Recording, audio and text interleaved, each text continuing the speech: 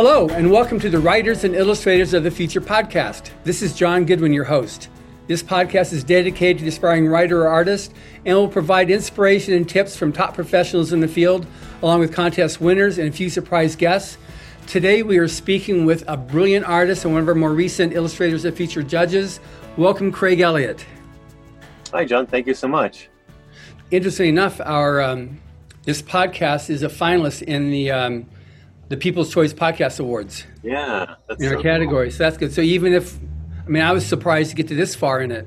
So what it is, they've got over 800 entries and in 20 different categories and over 500,000 people voted. So it's intense, yeah. So to be in that category, that in itself is like way cool. I'm already just like over the moon with that. So the whole purpose of the contest is to provide that helping hand for aspiring, in this case, artists. Now, how familiar are in anything with about Hubbard? His essays that he wrote on art, just the concept of the contest that he continues. Yeah, I certainly am aware of that, and I'm aware of like his career and his contributions to sci-fi, and maybe a little bit more about Frazetta's involvement with it, and kind of how he was part of starting that. So it's in this. We got this book here that was put together several years ago, and it's got a really, really nice article by Frank Kelly Freas about Hubbard being one of the only writers in New York who would take time out to talk to the illustrators. He talked to them, and because he said back then, the writers were very aloof and they were like in their own little clique, and they didn't, you're just an illustrator. And he was so not that perspective. And it's clear that's the case. Yeah.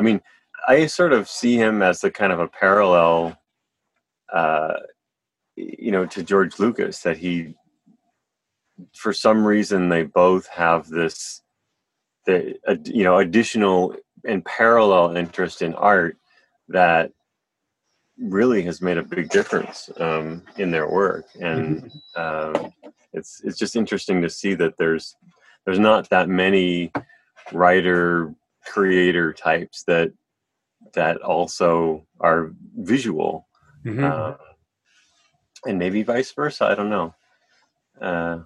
It's interesting you mentioned that.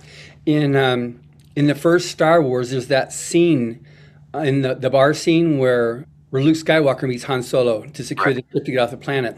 Right. And it's almost word for word a scene that's in a story that L. Ron Hubbard wrote called The Kingslayer, or Seven Steps to the Arbiter. Oh, okay. And it was funny when I read it, that's Star Wars. And then I realized earlier on, George Lucas said, he was inspired by a lot of Pulp Fiction. Right. Yeah. Well, yes, this is clear. Yeah.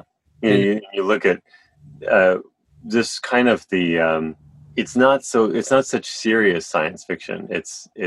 There's some fun in there, and even Raiders of the Lost Ark is very pulpy. Like it like Mandalorian right now. Currently, Mandalorian. It's that same. Yes. It's a Western. It's a science fiction Western. Right, but it's got a little humor. It doesn't take itself super seriously. Exactly. It's like it knows what it is. Yeah. It's interesting, all these parallels between that. Well, it's like if you started off with that taste, then it's still part of what you do. However long years later, you do what you do. Yeah.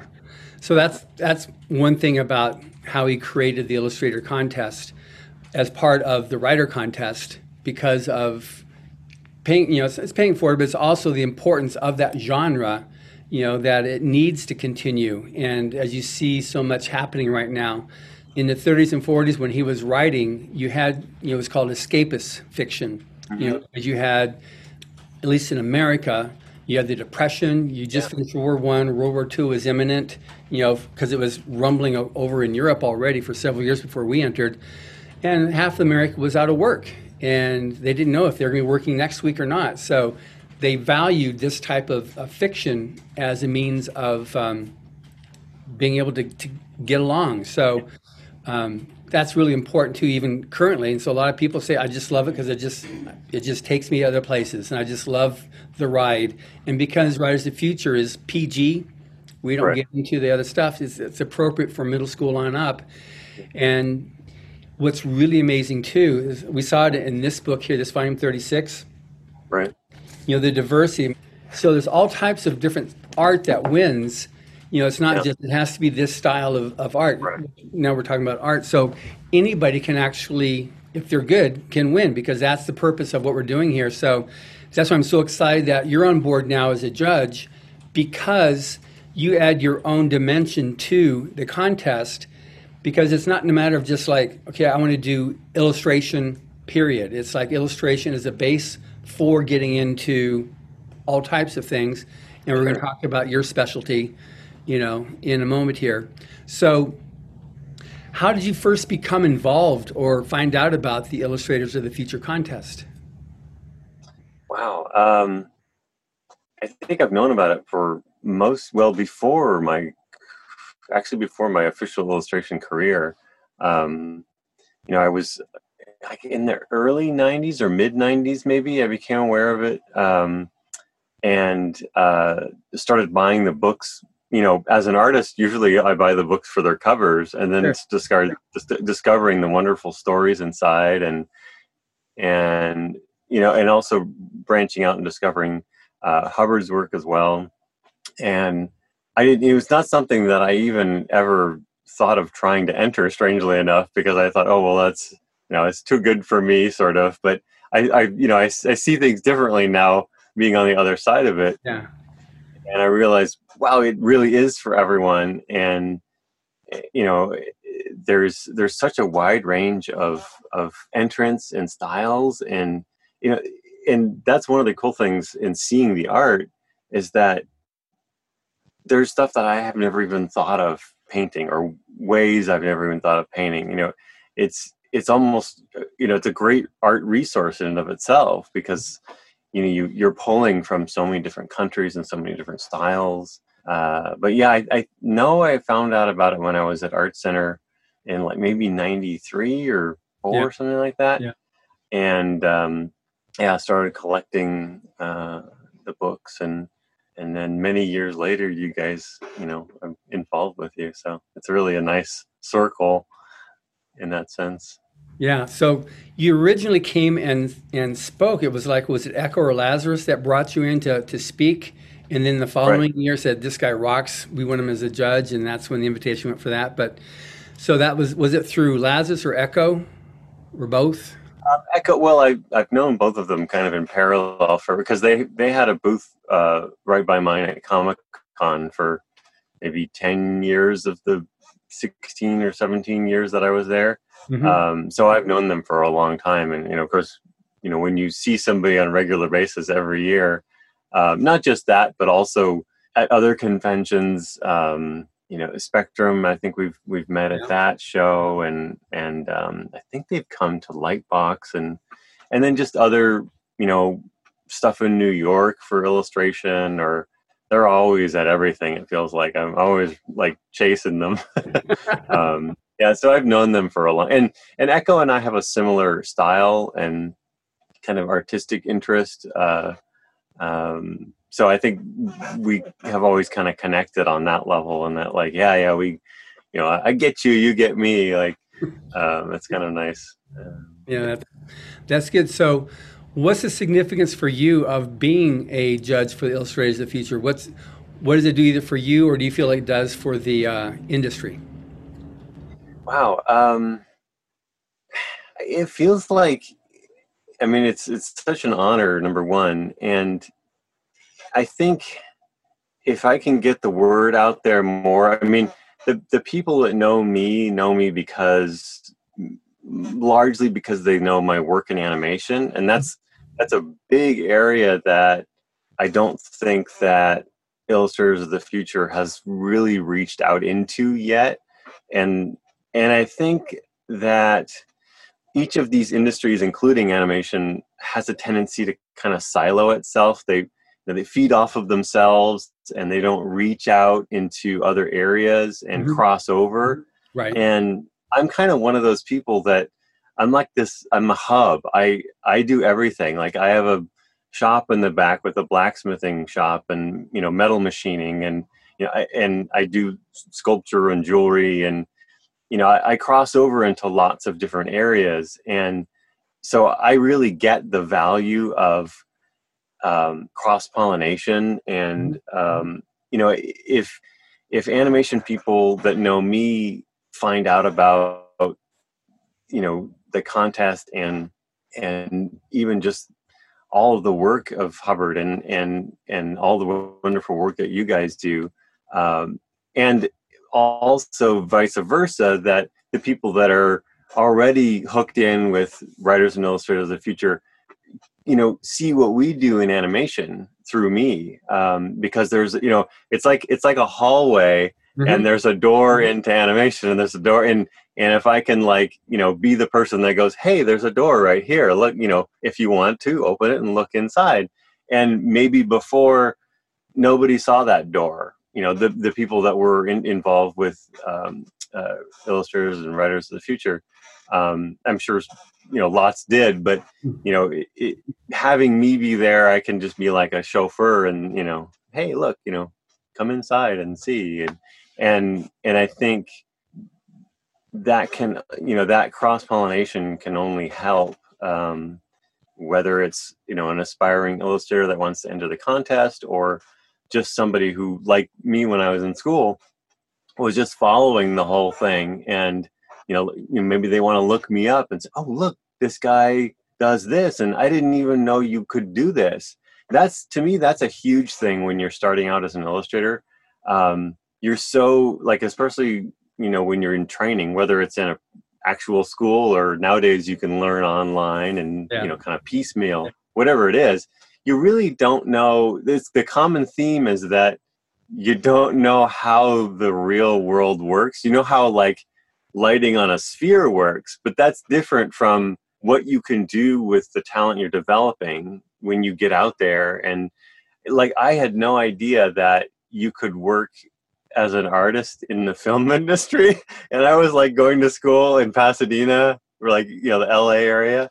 And that seems ridiculous to me now, but I literally it was this surprise to me that, wait, and it's I should have known, there were artists that worked on Star Wars and Alien and, all these movies and things. And I didn't even think about animation. I was all because of one guy that I knew, and he was the only one in my class that had any interest in art for film, and he and I became best friends, and he really opened up the whole world of film design for me. And if I can do that for someone else, that's a huge gift, because that's become my career. Maybe it's somebody's career out there and they don't know it yet. That's great, because that's when we first started the contest, we only ever had our 12 winners, but now there are so many people entering the contest. Between the writer and illustrator, we have thousands of entries every quarter, and so it's huge. So now that we've got the finalists and semifinalists and honorable mentions categories, people are now using that in their resumes successfully to get sold, get bought, to get, to advance their career. I see more and more press releases coming out with books being written. I was a finalist, I was a semifinalist in Writers of the Future. Right. So because it's blind judging and it's free entry, so it's open to anybody. Anybody can. There's no longer, even when we first started, you had to submit hard copy in the mail, and this saying of a starving artist is not an unreal statement. So now we have artists from all over the world submitting, because they can upload it to, as long as they've got access to Wi-Fi, they can upload their 3 pieces of art and submit, and it goes to the judges, and the judges have no idea, nationality. You can sort of tell nationality because of the type of art that it is, but it's not a disqualifying thing. It's just they don't know who the person is that's submitting. And so we have all types of people. Last quarter, the end of the first quarter, which we announced, all 3 writer winners and all 3 illustrator winners were female. That's never happened before. But it's just like whatever's the best of the best is what it is. But now because there's so many great, artists and writers submitting, just being able to be a finalist, a semifinalist, honorable mention is noteworthy and gets people work because they know that there is no, okay, I'll pay you $10 and or I'll pay you an extra this much or whatever. It's not a vanity contest at all. It's strictly merit, because you have no idea who you're looking at. There's a number assigned to the art that you see, and that's all that you get. And we don't know who it is until the number gets back and gets transcribed onto the Excel file that it's on there. And they go, oh, okay, that's blah from wherever it is. So that's really good. So for what it does for paying forward to in the future of whatever type of art, as it manifests itself, because what you're doing right now didn't exist at the start of Writers of the Future and Illustrators of the Future. It's brand new. So anyway, it's really great because your addition to the competition is what you're saying is just what I was looking for when we said let's get them on board. So that's great. So for anybody that doesn't know you, let's describe a little about, like you said a little bit what you do, but so like some of your more known credits that people will, oh yeah, he did that. Oh yeah, because I go to your webpage and go, wow, he did that. So what are some of the ones that you're the most proud of? Wow. Yeah, like you said, there is a long list. I think it's, in terms of like TV and film, I'm over 35 projects now. I started in 95 or 96 on Disney's Hercules. That was my first job. Before college, I was a paper boy with the San Jose Mercury News. And then I got a job at Disney. So I was like this big change. Like, not saying that being a paper boy can make you, it was a very odd like switch because I spent all my time basically learning to be an artist and not doing summer jobs to buy a car, and I didn't have a car, Yeah. didn't want a car. So yeah, I started at Disney as a layout artist, which doesn't really exist anymore in the sense that it used to. Basically, that job in all the 2D animated films was to be like a cameraman that drew everything the camera saw. So, if there's a shot of me in this room and all this art stuff behind me with a microphone here, we would do a drawing of everything in the room. And even if the camera moved, all of the stuff that the camera covered then, and then, things would also be broken into layers. So the microphone would be here and I could, the animator could animate me going behind the microphone, but in front of this background. Right. So we would have to figure out where, and each character would be in a different location in the stack.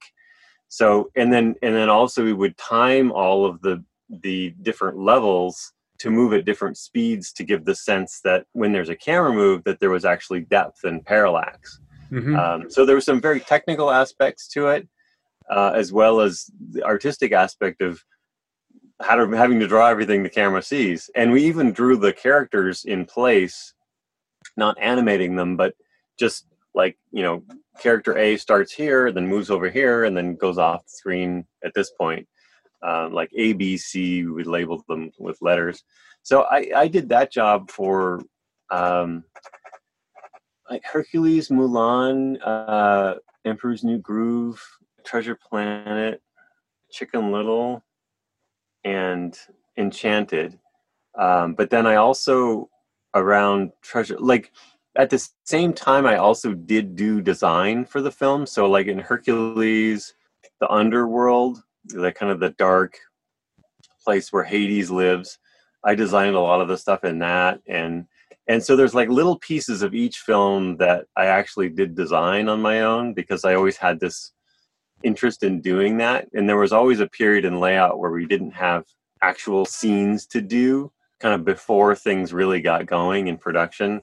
And I would do like 40, 50 drawings a week, like, because I was so excited by that. And then I started to get more and more into that. By the time I got to Treasure Planet, I did so much designing on that. Maybe a third of the film is stuff that I've designed. Hmm.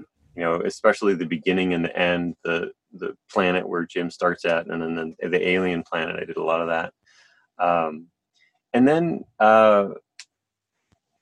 so that job is essentially kind of what I do now, and I've just sort of risen to the ranks of now that I'm the production designer on a film at Netflix now, and I'm so that's sort of the head of the art department. There's an art director and artists that work for me, and we all sort of do the same thing, really. Hmm. But I kind of coordinate the look and style based on what the director wants or the executive producers want. And in transitioning into that job, I got to learn how to work in color.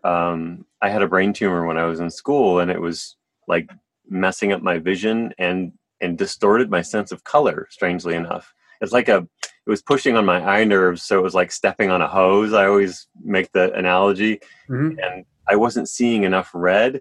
So I'd put more red in my paintings, but then I could tell it wasn't right. And so in school, I had a terrible time with color. But it got taken out when I was on Hercules, and all that stuff came back. But then I had to kind of like start over and learn how to paint color. So that's been a fun kind of journey in my career to add that to what I do. Some of the other projects that, I think Treasure Planet is my favorite that I've worked on, just because I love fantasy and sci-fi the most. And there's not that many animated films in the US that are really kind of based around that, or that's their theme. Mostly I end up doing kind of humans and animals, those kinds of things that, what subjects come out with from US animation companies. But I also really enjoyed like working for Dungeons and Dragons.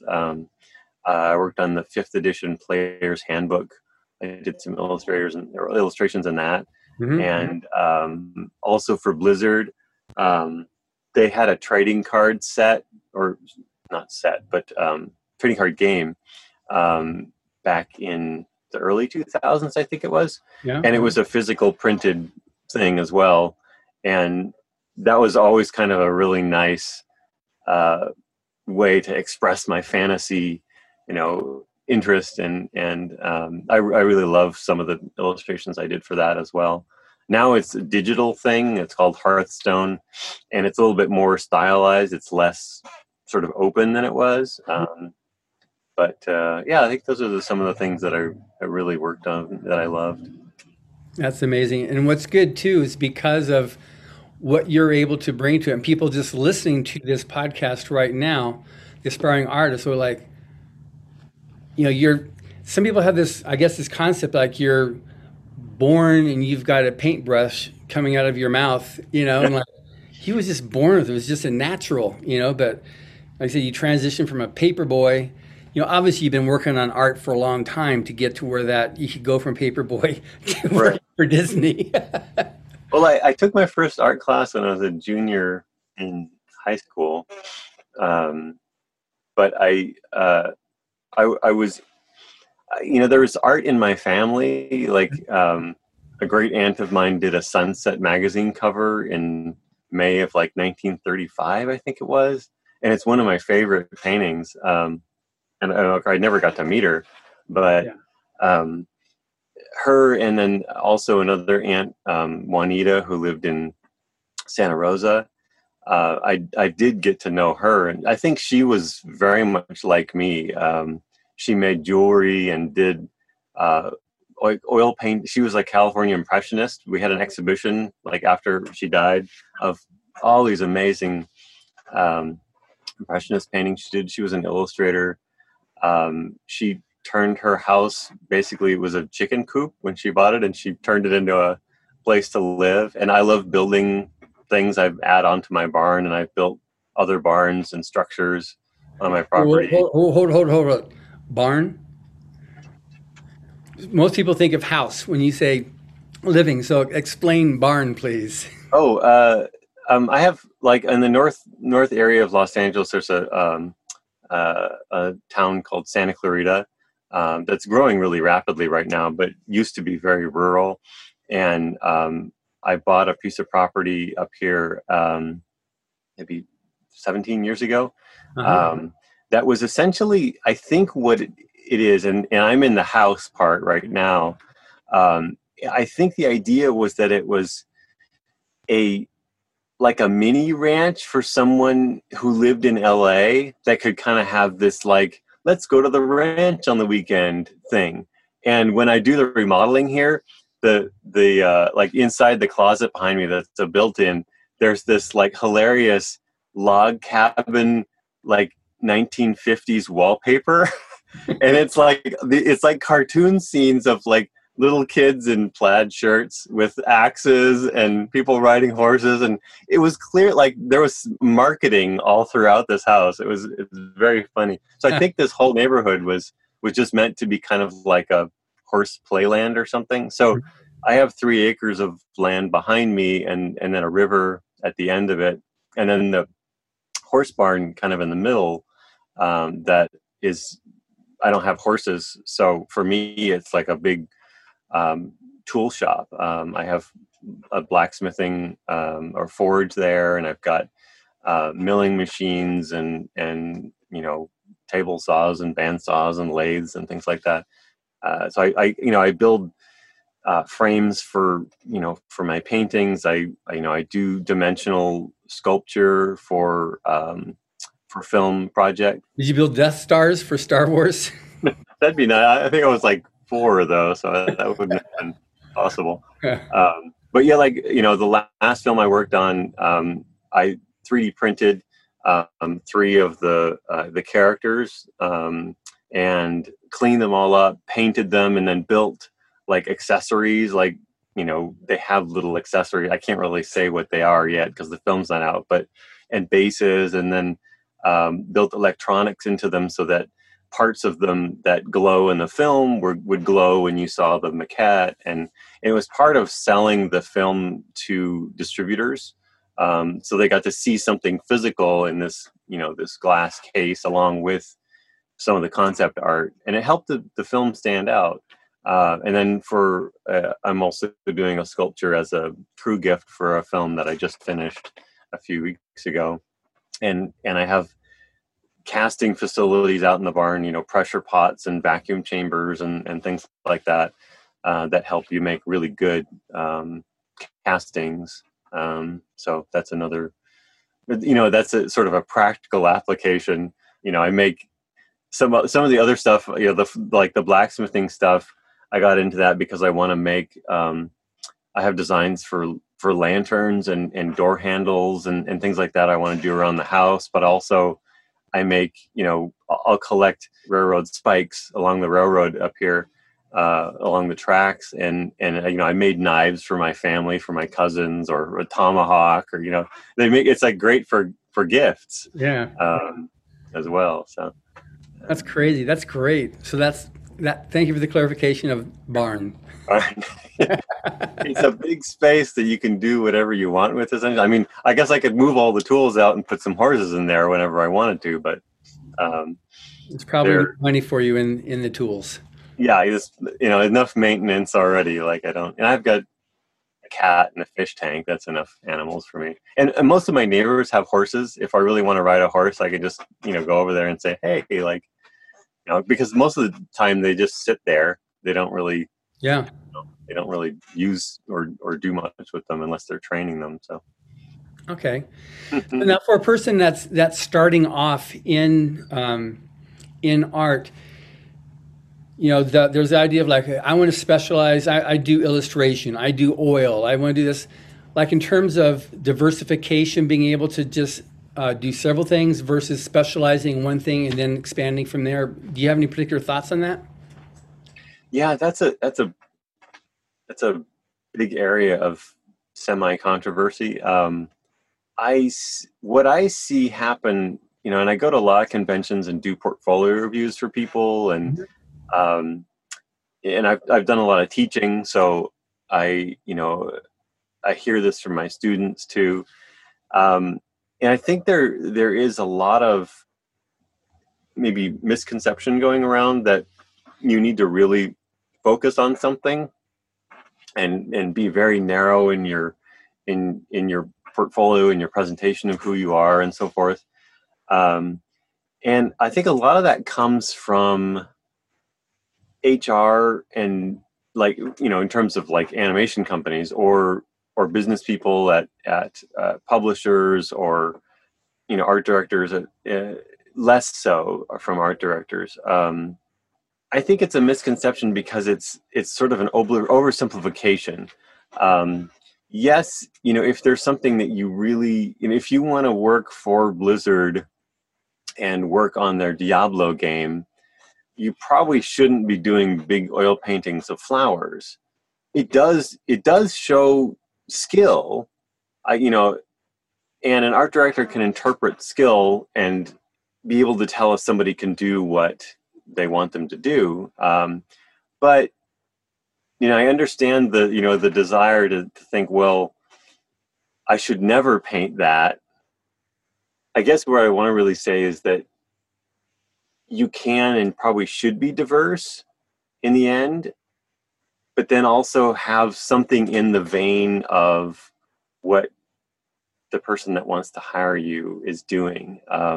So, like, for example, my portfolio, I had some fantasy artwork in there that wasn't exactly like what Blizzard did, but they could see that, oh, okay, well, the stuff that he did for D&D is easily translatable to Blizzard. So I think it's being able to show that there's some translation there. And then the thing that I run into a lot of times when people say, at least when thinking about animation, is they say, well, you have to decide whether you're going to work for a 2D animated TV show or a feature, and then you have to pick a style.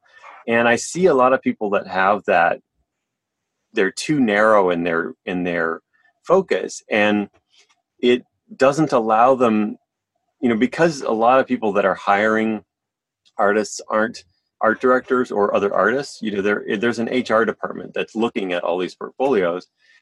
They do need to see something that's sort of similar to what they're doing. So that's why I say to the students that I have, I look at what they've done. Maybe they've done a lot of snow scenes and a lot of fantasy because they live in kind of a northern climate, and that's sort of what they're used to.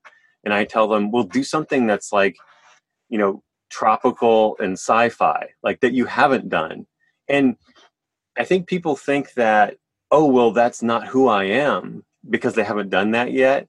And I'm here to tell you, no matter what you do, you can't help but do it the way that you're going to do it. It'll come out in your style. And that'll help because you don't know all the projects that are out there and the needs that companies have for illustration. And there's going to be a tropical sci-fi, Avatar is going to call you next week if they see your illustration. Maybe not exactly that, but that's an example of sort of tropical sci-fi. But if that wasn't in your portfolio, they'd be like, especially somebody who's a business major or works in HR, like, well, this person, we just can't. They're nowhere near what we want because they see snow scenes, and which is, as an artist, I think is kind of, it's sad because I would be able to see the skill in the art and know that somebody could do Avatar, say, but that's not always the case. You don't always have artists looking at your work. You have, in the sense of, in the book publishing world, you have writers, and they're going to need to see something that's fairly close to what they're a kind of a close equivalent to a business major in a lot of cases, not all cases, of course, into a business major that works in HR at Warner Brothers or something like that. They're going to have some knowledge of art, but not the kind of knowledge that someone like I have. And you might get passed over because, maybe it would just, all you'd have to do would be like do a painting of a tiki bar, and that'd be enough. Oh, they can do tropical, and so that's why I always say, be diverse. Don't be so diverse that people don't know what you're doing. Don't try to do The Simpsons and then try to do Frazetta, and that's a little bit too wide. But I can say that I've done things in that diverse of a range in my career as well. So it's not it's not impossible, but that would make kind of a too wide of a portfolio, I think. I hope that sort Yeah, of answers that question. I feel like I was kind of all over the place, but it does help. Yeah, it does help. Now, the other question on this is, as an art director, and before that as an artist, the concept of I've got to be myself. I've got to be true to myself. I got to have my artistic integrity. right. Says I don't do what the art director is saying. Any tips or advice on that? Yeah, well, that doesn't really usually work. um, Unless you're hired, that's the thing is like there are times for artistic integrity, and there are times for doing what the art director or the director asks for.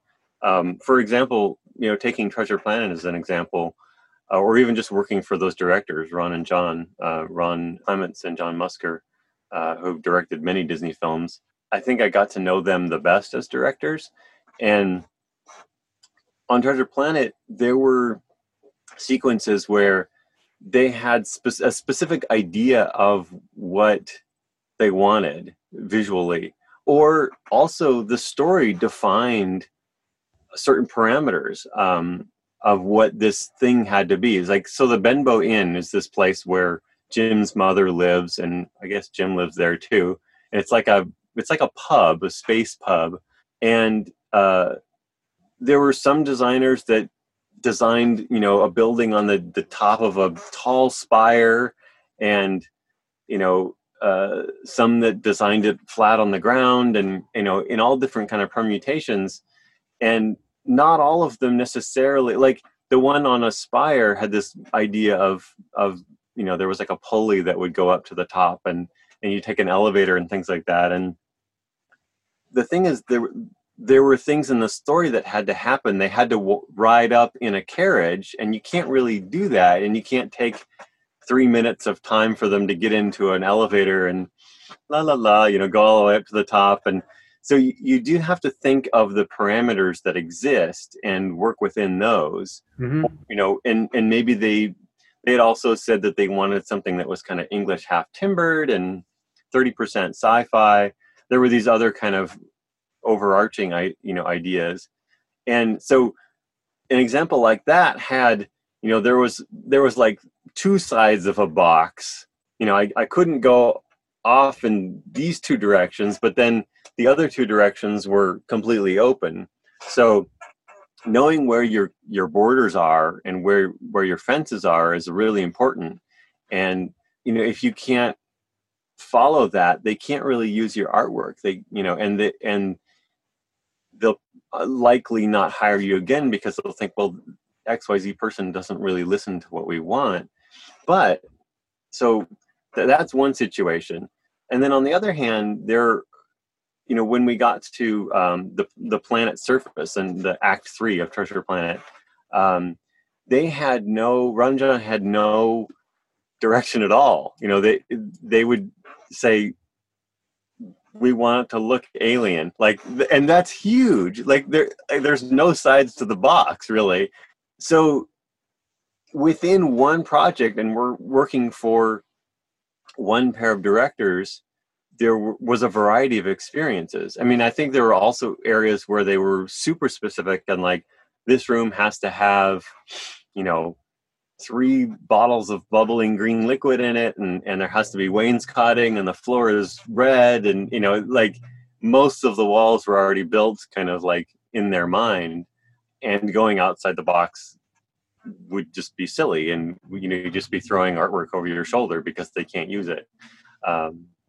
So there are times to be have your artistic integrity and not. And I think you have to think of it that way. It's like, yeah, run with it when you're given the free rein to do it, but work within the parameters if you're given parameters. Okay, that makes sense. Good. So, any particular tips that you've got other than what we've already talked about for the aspiring artist? Wow. Again, I mean, it's a broad subject as well. I think kind of like with my students and the people that I meet and do portfolio interviews for, I would say to, you know, most importantly is to be yourself and to do the work that you love, do the thing that inspires you. Like, Joseph Campbell, follow your bliss. If it makes you happy, if the thing that you're working on and you're focusing on and thinking about and painting makes you happy, Mm-hmm. that's going to lead you to your best work. Trying to do something else that somebody else has told you to do, or follow a career path or a genre of illustration that you think you should do, whether it's your teacher or your parents or some idea that you're getting from the industry, those things aren't going to pan out for you. They're not going to, like I say, you're not going to do your best work doing them. And yeah, sometimes I guess you have to, we all have to make money somehow. And there are times where, you work on a project that's not your absolute favorite, but you still do the best job that you can. And and maybe on the side you're doing an oil painting of your own that fulfills that yearning, or the artistic integrity that you need to get out. And that's something that I can say is true, is that as an artist there's there's always this, it feels like we're this membrane that ideas are pushing against and always trying to get out. And I have way too many ideas, way more ideas than I can ever execute in any way. And you do need to always be listening to those ideas and doing something about them, even if even if it doesn't apply to the job that you're doing now. And that's also why I say if it doesn't necessarily apply to the job you're doing right now, that's okay sometimes.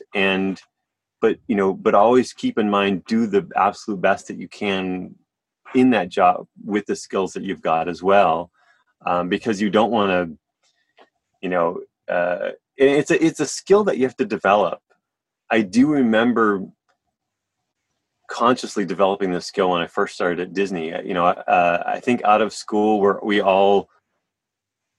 don't really know how the world really works when you actually get a job, and I think especially when it comes to, like we had just talked about, the artistic integrity thing. When you're in school, you really much can kind of do whatever you want. There's nobody that, you're not going to get kicked out of school for painting dragons, even though your teacher doesn't like dragons. They might lower your grade, but grades doesn't really matter in art. It's like, what does the art look like? So, but when you get a job and they're like, well, there are no dragons in this movie or in this book, and how come you gave me a dragon? There's something that happens there that's not quite a match. And I do remember, I think when I got to Disney, I felt like, well, I don't like the characters. I'm going to redesign the characters. And, that wasn't my job at all. But I just had this, like, all of that energy went into everything that I did. And I slowly learned to realize, okay, my vision doesn't always apply to absolutely everything. And sometimes I need to back off of it. And if I want to express my vision somewhere, I can do that somewhere else. I can do it at home on my own time, or maybe I've got an illustration job that I would do on the weekends that really is like what I really want to do. And so learning that kind of self-discipline of when to really crank up your own sort of imagination and integrity, artistic integrity, like you say, and then when to really help funnel and sort of help blossom the vision of the writer or the director of the project that you're working on. It's good to know when to do those things and when not to. And that really is a skill that you have to develop. Good. Well, thank you. For somebody to find you, how do they find you on social or web? I'm fairly easy to find at this point. Just typing Craig Elliott or Craig Elliott Art. I'm usually kind of at the top of those. That's actually me. But I have a website, CraigElliottGallery.com.